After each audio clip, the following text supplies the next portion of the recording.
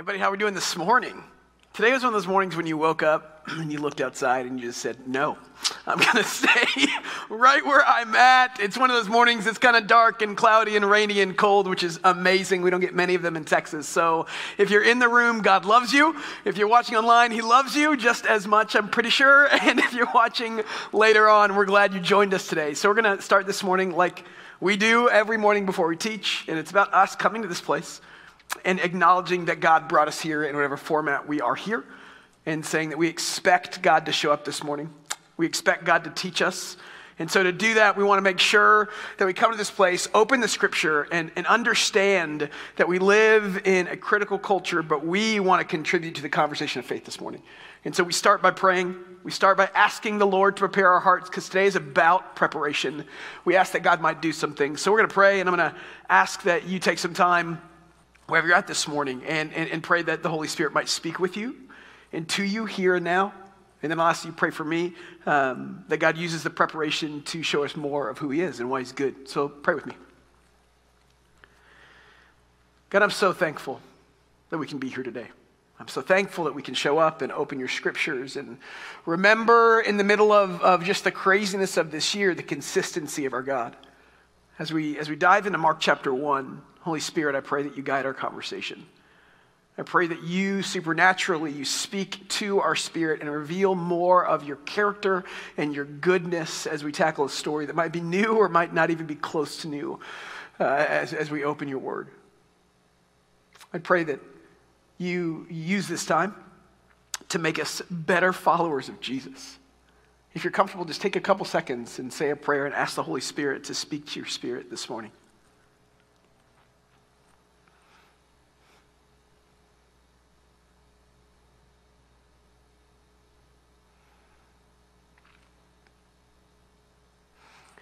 And then ask that you pray for me, that God might use the preparation to just reveal more of his goodness.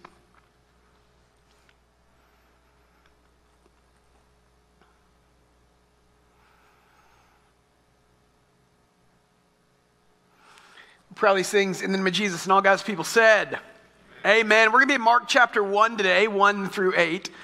But you just got to know, if you don't know this about me yet, I'm a very much bottom line, upfront guy. This week I downloaded a new app on my phone. It's called Headway. And the point of this whole app is it takes entire books and it asks you how long you have each day to read. And you can choose from 5 minutes to 15 minutes to 20 minutes. And it's supposed to, I haven't started yet, it's supposed to condense entire books into 15-minute reads. The things that really matter. I'm the kind of guy, when I'm reading a book, and especially Christian books do this, they put in a lot of stories about them and their families. I just skip that completely because it's of no value to me, and I tell you stories every week of my family. I hope you listen, you know? I get the irony. I'm a bottom line, upfront kind of guy, and it's come out in different ways. So, for example, let me tell you about this week. I'm driving my kid home. I pick her up every day from daycare or from one of our parents, and we drive back home to Dallas. And there is a light on the way. If you live off this street, I'm so sorry. It is $24.99 in Aberdeen, okay? Let me tell you about this street. $24.99 is a major street. There are 6 or 7 lanes. Lots of people are on the street. Aberdeen is an afterthought of a road with some houses. And Aberdeen has a light. So I'm sitting at this light this week, and I didn't catch it, and it's red, and I thought, cool, this will be a solid 10-second light, and I'll move on with my life because I'm on the main street. And I look over. You guys know now that they have counters to when you're going to get a green light again, and you can look left to see it. Do you know how many seconds were on this afterthought of a light? 55. 55 seconds, and I start like yelling out loud, what are we waiting for? Nobody's here. And I thought about, I can just go. God's fine with it. Like it's not a big deal. Safety first. And so then we're driving farther, and we always FaceTime my wife, my daughter's mother, when we get close to the house. And she picks up the phone, and she looks at my wife, and my daughter goes, Dad's frustrated all the time. And I said, I'm sorry now. And she said, Dad's frustrated because people aren't going. And she has so many more words. I'm a bottom line, upfront guy. I do not like to wait, especially if I don't understand the purpose of waiting. And that's where the tension hits us this morning, because here's the deal, man. We are celebrating an Advent season where there's a lot of waiting. We're celebrating an Advent season where waiting is kind of the point and purpose of why we gather, to look forward to the coming expectancy of the Savior. This year we're not going to have it, but in years past we've had an 11 o'clock service, and it's a COVID casualty, but we'll bring it back. And what my favorite thing about that service, so many, but one of them, was we tell people it starts at 11. And on purpose, we don't start that. We all gather outside and walk in together, and we start on purpose around 11:10. And from 11 to 11:10, so many people look at me like I can't read a watch. Like, Charlie, no, we can't go in quite yet. Hey, can we start now? We're not going to start quite yet. And here's the irony. The purpose of that service is the waiting. And then when we have to wait, people get really frustrated, right? Like me at the light at Aberdeen. We have a hard time waiting when we don't see the purpose. But so often, especially when we read the Christmas story, we see these rhythms of waiting that we come into. But it's not just about Christmas, and it's not just about streetlights, and it's not just about 11 o'clock services. It's all the way through our theology of how we think and feel about God in this world. Like, one of the hardest questions we deal with is the theodicy question, right? If God is all good, God hates all things that aren't all good, and God is all powerful, why doesn't he fix everything right now? Like, what's this waiting period in the middle? I don't like waiting. So we're in Mark chapter 1 this morning. And you got to understand that the book of Mark is a book that doesn't like waiting either. He starts his gospel by saying the beginning of the gospel of Jesus Christ, Son of God. When we talk about how Mark introduces Jesus, you have to understand that his whole gospel is one of movement. And that's our series this Advent season, is the way that the different writers introduce us to Jesus shows us characteristics of Jesus that we should see. So last week we looked at Matthew, and we looked at a riveting 15 or 16 verses on genealogy. And everybody says, Charlie, can we do that some more? No, they didn't. But we looked at it, and it was really good because Matthew values the legacy of faithfulness of God, who's always has been there and always will be there. Mark does something a little different. He starts right in by saying, hey, this is who Jesus is, the beginning of the gospel of Jesus Christ. And before we go any farther, let's look at who Mark is, because some of us might know, some of us might not. Mark's gospel was written by a guy named John Mark. But for all intents and purposes, he was a disciple of Peter, the disciple of Jesus. And so most scholars agree that the gospel of Mark is the account of Peter. It's his stories from his firsthand knowledge. When he talked to Mark about, let me tell you this time about Jesus when we were in a boat, and I saw Jesus walking on the water, and I could not wait any longer, so I ran out on the water with him. One writer said that the gospel of Mark is the gospel for busy people. Because when you read through it, there's always action. There's words like next and immediately and right after all the time. He doesn't waste time in his gospel. He doesn't waste time when he starts. He gets right in and said the beginning of the gospel of Jesus Christ, the Son of God. He leaps right into the action because that's who Peter was. Bottom line up front. There's that example. There's the example a little later on when Peter is in the garden with Jesus before he goes to the cross. You know what I'm talking about? And they try to come up on Jesus, and he gets really frustrated, and he wants to act now. So what does he do? He takes his sword off and goes all Van Gogh on one of the guards, right? They came to arrest Jesus, cuts off his ear. Or, and one of kind of the pivotal moments of this gospel, because what Mark does is the first 8 chapters kind of talk about who Jesus is, and then the last 8 talk about how he is who he is, how he's going to get there. So he's revealing this Messiah king, and he said this is how it's going to happen. And it's pivotal in the last half of chapter 8 because it's the first time Jesus asks, who am I? And Peter says, you're the Son of God.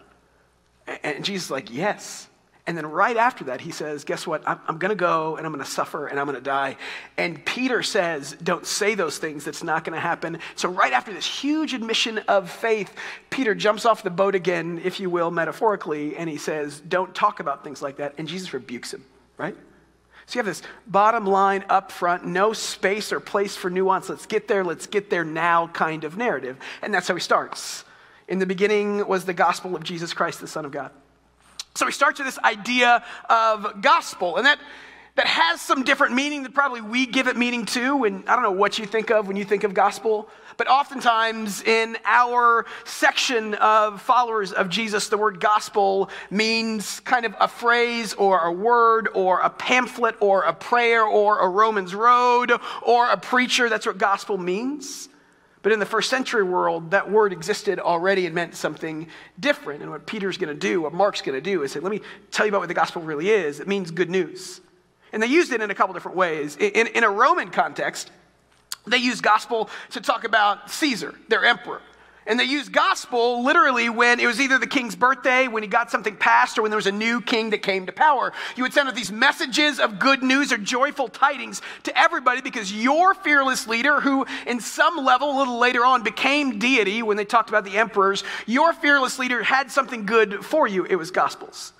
In the Greco world, in the Greek world, it actually referenced, and in the Old Testament, it referenced military victories. We see in the Old Testament when the Philistines beat Saul, they sent out messengers with gospel to tell of the good news of their victory. So what we see when we look at this word gospel in the context of the first century world is it's not just a proclaimed message, it's a real truth of regime or reign or rule.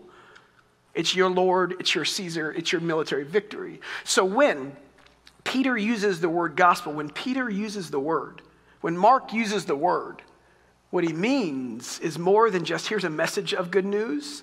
Here's a reality of a new rule that we have. And actually, it's really interesting. In the first century world, gospel was plural. In the New Testament, it's only singular, referring to the life and work of Jesus. It's so much bigger than just a message. It is a way of life because we have a new king. That's gospel. And so he starts his gospel by saying, the beginning of the gospel, this new way of life because we have a new reign and ruler. And then he said of Jesus Christ, not just the message of salvation, but the way that message is lived out that brings hope for tomorrow. He said, this is the gospel of Jesus Christ. And I love it. He starts with the bottom line up front. Some commentators would say this is the title of his gospel. And so I would expect him right here, right now, to dive into Jesus, because that's what he does. So let me tell you about the gospel of Jesus Christ. And then he says in verse 2, as it's written in the prophet Isaiah, look, I'm sending my messenger ahead of you who will prepare a way for you, or your way. The voice of one shouting in the wilderness, prepare the way for the Lord, make his path straight. There's a pivot there. We go from this bottom line up front, let's dive in the deep end, let's leap without looking kind of guy, to let me tell you about the gospel of Jesus. But let me start with this prophet in Isaiah. This is the only time that he actually quotes the Old Testament in his entire gospel. Matthew does it a ton. So he starts by saying, let me tell you about Jesus, but before I tell you about Jesus, let me quote this scroll. And let me tell you about this other guy first. He pivots from what we think would happen, which is action, to this idea of, but first there's something that happens before Jesus. And I know that Mark wants to get to Jesus. And a couple reasons why he does that. Just like last week we talked about, there's a theological reason. One, this happened so that Scripture could be fulfilled. So that people knew that Jesus coming wasn't just an accident, but he fulfilled all of these scriptures that made it incredibly impossible for coincidence to take place. He showed up in a certain way at a certain time that was talked about for centuries and centuries and centuries so that God could say, I planned this and there is no other way to talk about Jesus. It proves that he is the Messiah. But more than that, what he's saying in this text, he says, let me tell you about Jesus, but before I tell you about Jesus, I need to tell you about this guy that's going to come and prepare the way for Jesus. What we get at the beginning of Mark is his way of saying, you know what, there's work to be done before you meet Jesus.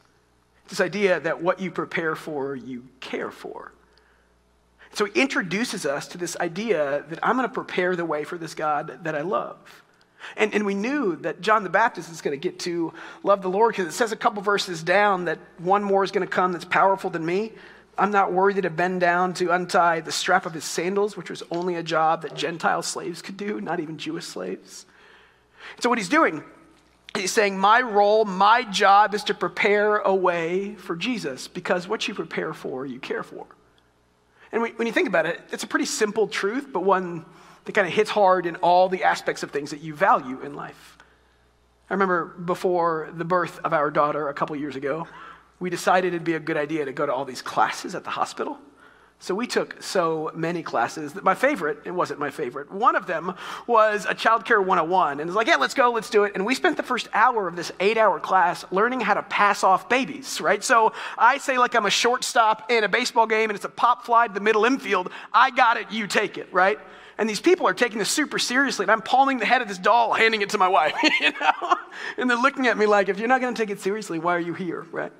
But then we went to class after class after class. Do you know why I went to all those? Because my wife said I had to. I think that's because what you prepare for, you care for. And so he's saying, before we meet Jesus, There's preparation that needs to be done so that we can meet Jesus in the right way. And here's what I love about that. It's a little bit of a tangent, but a good one.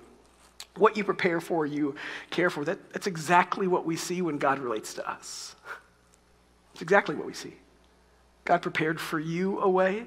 God formed you before you were born. God meets you right here, right now. That's why we pray for it at the beginning of every Sunday morning. Even right now, while we're sitting here, the scripture says that he's preparing a place for us so that we can live with him one day for all the days. What you prepare for, you care for. God is preparing for you. It's a beautiful truth. And so Mark introduces us to Jesus, and he says, before you meet Jesus, let's talk about the value of preparation. So then he introduces us to John. The next verse, he says, in the wilderness, John the baptizer began preaching a baptism of repentance for the forgiveness of sins. I think it's always interesting to talk about how we read Scripture, because how we read Scripture oftentimes determines what we get out of Scripture. If I'm going to read a whole book in 15 minutes, that's going to be different than if I read the whole book in a couple hours. And we read the Scriptures like it's a Marvel movie, Because we read the scriptures and we think that it's just action after action after action. We think that God called Moses and Moses set his people free. We think God called David and he became the king. We think God called Paul or Saul and he all of a sudden started teaching. What we miss are those middle places of the wilderness. The wilderness is a theme in the Old and New Testament of a place where God prepares his people, because in each one of those stories, they took time to prepare. Moses sat in the wilderness for 40 years before God called him. David took 10 years from his call to when he actually became king. Paul spent 10 years building tents, getting ready so that he might be able to do the work of the Lord. We read it like it's an action novel, when really what he's saying is preparation is part of following Jesus. Even where we're at in the story now, there's been 400 years since God last spoke to when he's speaking this time. The idea of wilderness is a place. It's a place where God prepares us. So how that translates to us is so often we think that if God doesn't work right here and right now, right in the ways that I want, that he's not working. And I just would push back and say, that's not the God I see in the scriptures. It's the idea that we got to push past the instant into the value of the incremental, that over day and time and year, God is shaping and forming us. What that does is it gives us grace to live a life that's formed over time. What that does is it helps us not doubt a God who doesn't show up right where I want him, when I want him. It gives us the ability to keep trusting. And what we have to see are those moments when we wait. Those moments when we move beyond just waiting to preparing. Those moments when we're actively pressing towards or expecting God to show up. What we have to see is those moments aren't a curse, they're a blessing. They're not a punishment, they're a grace. So often I see it the other way around, I had a conversation this week with a friend of mine, and I thought it was really interesting. One of my favorite just things to think about in being a parent is how you grow with your kid. So I was talking to, I think she's a grandmother, I forget, and she said, I can't hold this kid anymore because they're too old for me. And I said, the beauty about having a kid is when you first have a kid and they are all of 7 pounds, you don't really feel the weight. But as you grow with your kid, and now my daughter's 27 pounds, I can continue to hold her because my arm has gotten stronger with her as I've held her over the years, right? It's the idea that God has prepared me to hold the toddler because I had a 1-year-old and a 1-month-old before then, that God grows us in those times of waiting. It's the same idea that I needed a kid that came out of the hospital sleeping all the time. Because if I would have left the hospital with a 2.5-year-old who thought that I was trying to ruin her life by putting a sweater on her, I would have said, I don't want another one, let's try this again, right? That's why we don't start with teenagers, because we need to build our love for them over time, everybody. Waiting is not a curse, it's a grace. It's the place where God prepares us for what he's going to do. And so what Mark says when he introduces Jesus is, let me tell you about John, the guy that's going to prepare the way for Jesus, because don't undervalue the value in preparation. And so then he talks about John. He said, John wore a garment made of camel's hair with a leather belt around his waist, and he ate locusts and wild honey. It begs the question, so if he cements this idea that preparation is of value, then who you send to prepare for you is valuable as well. So who I choose to send before me sends a value of what I want them or how I want them to prepare, right? So, for example, think about a wedding. You send an adorable toddler or some kind of animal or some really beautiful thing in front of the bride to say the bride is coming.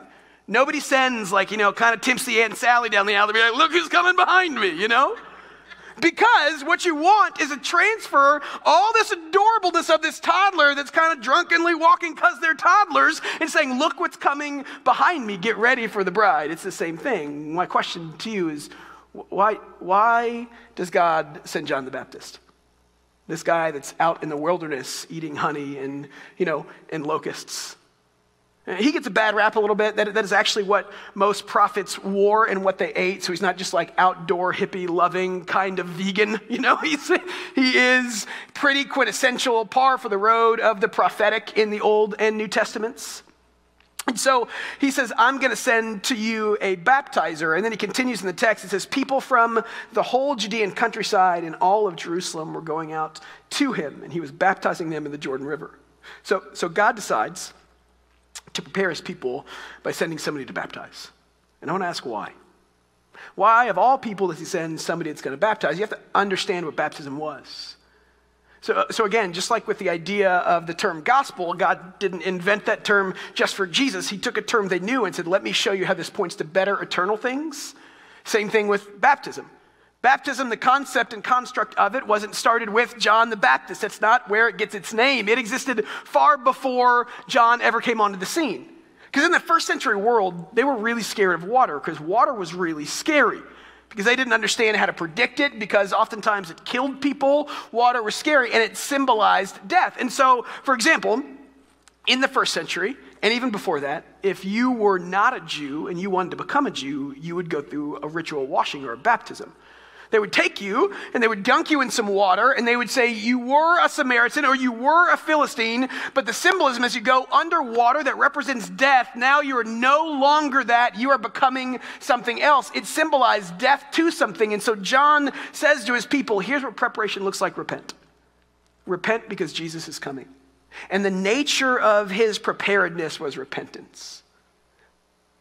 And I know we don't talk about repentance a lot in the church, it feels like, anymore, but repentance is a deep-seated desire to change because you know the cost of your ways and you know it's wrong. I was talking to Delynn this week, who did the liturgy, and Tim Keller actually has a really good teaching on repentance, and he talks about the difference between repenting and remorse. There's two different things. And I don't know if you know this about Delynn, but her favorite food is disgusting. You got to gear up for this. Her favorite food is the cheese from 7-Eleven, which you put on your nachos, where you push the button and it dispenses. Pretty sure it glows in the dark too. So that is her favorite thing. And she was talking this week to me, and she said, the difference between repentance and remorse is every time I eat that cheese, I feel remorseful, but I keep going back. There's a difference between, I ate Raising Cane's and I know I shouldn't do that, but I'm going to do it again in a week. And this deep-seated desire to, what repentance gets to, change at any and all costs because I understand the cost of what's happening here. Tim Keller would go on and talk about that the difference between remorse and repentance is when you're remorseful, you feel bad about what your sin has cost you. When you're repentant, you feel bad about what your sin has cost God. That's the difference. And so John comes. He says, let me tell you about this construct that I already have, that you already know, that you're going to die to something because you know it's not the best thing. That's what you have to do before you meet Jesus. You have to understand that part of who we are needs changing, that sin is a problem that we all have, that we all are causes for the injustice in our world right now, all of us. That's why it said all Judeans came from all over the countryside. He made a case that said it's not just for few, it's for all. And so Jesus prepares the way. God prepares the way for Jesus by sending a baptizer first and foremost to tell people that they need to change, not just because it's hurting them, but because it's hurting the one who created all of us. So this idea of repentance is at the core, it's at the heart of what it means to prepare the way for Jesus. Another thing about repentance was it wasn't simply about a one-time decision to change. It's an ongoing conversation, because baptism in the first century world wasn't just a one-time thing. It also had this idea or this tangential thought of cleanliness that happened often.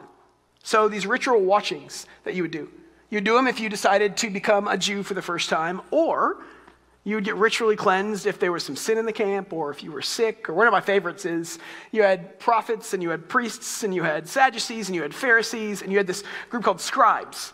And their whole job in the first century world was just to copy the manuscripts of the scriptures from the prophets and from Genesis and Exodus and Leviticus. And every time they would have to write God's proper name, which in the Old Testament is Yahweh. Every time they would have to write that name, first of all, they didn't write the vowels out of respect. Every time they wrote that name, they took a bath so they could write it with a clean heart. And so if you had a scripture passage that had the word Yahweh 4 or 5 times in a chapter, you went home feeling squeaky fresh, you know? Because with this idea of ritual washing or baptism came this idea of cleanliness. Like, I'm going to approach our God with a clean and unadulterated heart because I understand the gap between him and me. John prepares the way of Jesus by saying, know who you are and know who God is. Repent and be clean. But then finally, this idea of repentance wasn't just about, I think this is kind of sometimes what we miss in the first century, from the first century to now when we talk gospel. It's the difference between a gospel of shame and a gospel of grace, or a gospel of death and a gospel of life. The whole reason why you did that in the first place was so that there was space for new. So you tuck people down in the water because that symbolized their death to something. And then what I say to people when I baptize them here, when all the sin bubbles stop, I'll pull you right up, you know? Because what we're doing when we talk about baptism is not just you're going to put something to death because we have things that deserve to die. What we do when we talk about baptism is say we need to put things to death so that God can live in me. And so when we talk about preparation, what we're really talking about, one, is there's value in preparation, and two, when we don't just wait, when we prepare as people that follow Jesus, we make room fundamentally for what God is going to do next. That's the value of preparation. And you could say, well, I'm good, I have prepared, I don't need it, but I will ask you to read verse 13 on your own time. Right down in this chapter, you know what Jesus does after, or when he first hits the scene in Mark? He goes into the wilderness for 40 days and prepares for the ministry he's about to do for 3 years. If Jesus needed preparation, so do you. It's the idea that God values preparedness because in those moments he's making something of us and he's going to use us. And when we prepare, we make room for what God is going to do next. I think when Mark's talking about meeting Jesus for the first time, he talks about preparedness because I think he sees it as a value for the people of God. Don't forget that Jesus is coming. But before we meet him, we have some work to do so that we're ready. One of my favorite things about this text is the beginning of it. And so you got to ask the question, why a baptizer? Well, I think it's about us saying we need to make space for God to know us and to grow us. We need to make space for repentance and for preparedness. We need to make space, but also the overall message that he's sending. Look how it starts in verse 1. At the very beginning of this book, he says, the beginning of the gospel of Jesus Christ. There are 3 books in your Bibles that start with the words beginning. Genesis, Mark, and John. All 3 of those, I think, are calling us into this new movement that Jesus is starting. In the beginning was the Word, and the Word was with God, is John. That's next week. But I think what Mark's doing is calling us back to God is here to recreate and reinvent just like he did in Genesis 1. We have this garden mode, we have this garden kind of language coming throughout because what he's saying is repent so that God can build new in you what you were supposed to be in the very beginning. Repent so that Jesus can form you. Repent so that you might make space for God to grow you. Prepare.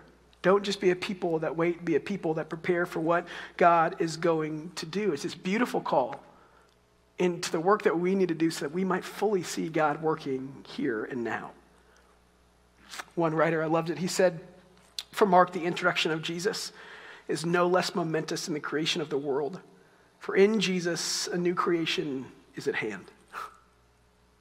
And sometimes, all the time, I don't like waiting. I don't see the value in waiting. But that's because I don't see the value in preparing. And I think what Mark's doing here is telling us that, hey, as a people of God, we prepare for what God's going to do. And so this Advent season, is all about looking forward to something. It's all about looking forward to Christmas and to telling stories and to doing the family traditions. But really, it's deeper than that. He's saying prepare for what God's going to do in and through you. And so for some of us, that just might mean that we need to take a good, long, hard look and ask where God is trying to change us so that he can have more influence in our life. That's repentance. Maybe it's me saying I need to not get so frustrated when I drive and value those times with my daughter when she's singing the Ants Go Marching for the 17th time. We haven't left Flower Mound yet, you know? Maybe it's simply that we need to change our attitude and see waiting as a grounds for preparation, that God is doing something, and when we prepare, we more aptly see it. Changing our mindset toward those wilderness moments are important because that's where God uses those places and spaces in our life to grow us incrementally as we follow Jesus and his influence abounds. And then finally, I think this text is laden with expectation. We prepare so that our expectations can grow. We prepare so that we understand and know that God is good and he is working and he is building something in us as we make space for what God is going to do next. So I think he's charging us in this Advent seasons before we meet Jesus, understand that he wants to do something. So we prepare for it, in whatever that looks like, in whatever space that we find ourselves, so that we can fully see and appreciate what God's doing right here and right now and what he will and want to do. So the question this morning is simply, like I said, it's a simple one. How are we not just waiting for the Advent season? How are we preparing for what God's going to do this Advent season? What does it look like? And then finally, I love the idea of this text because I think it speaks to where we are now as a people. So we're in this middle time. Like we celebrate Jesus coming a couple thousand years ago, but we wait for him to come again. We're in this middle time of people that need to hear the message of Jesus. We're in this middle time of already but not yet, meaning God already came and gave us hope, but he's going to come again. We're in this middle time of waiting. And I think there's beauty in that because, let's go back to the theodicy question from the beginning. Why doesn't God just act now and rid the world of all injustices? Because if he's going to do that, he'd probably have to start with me.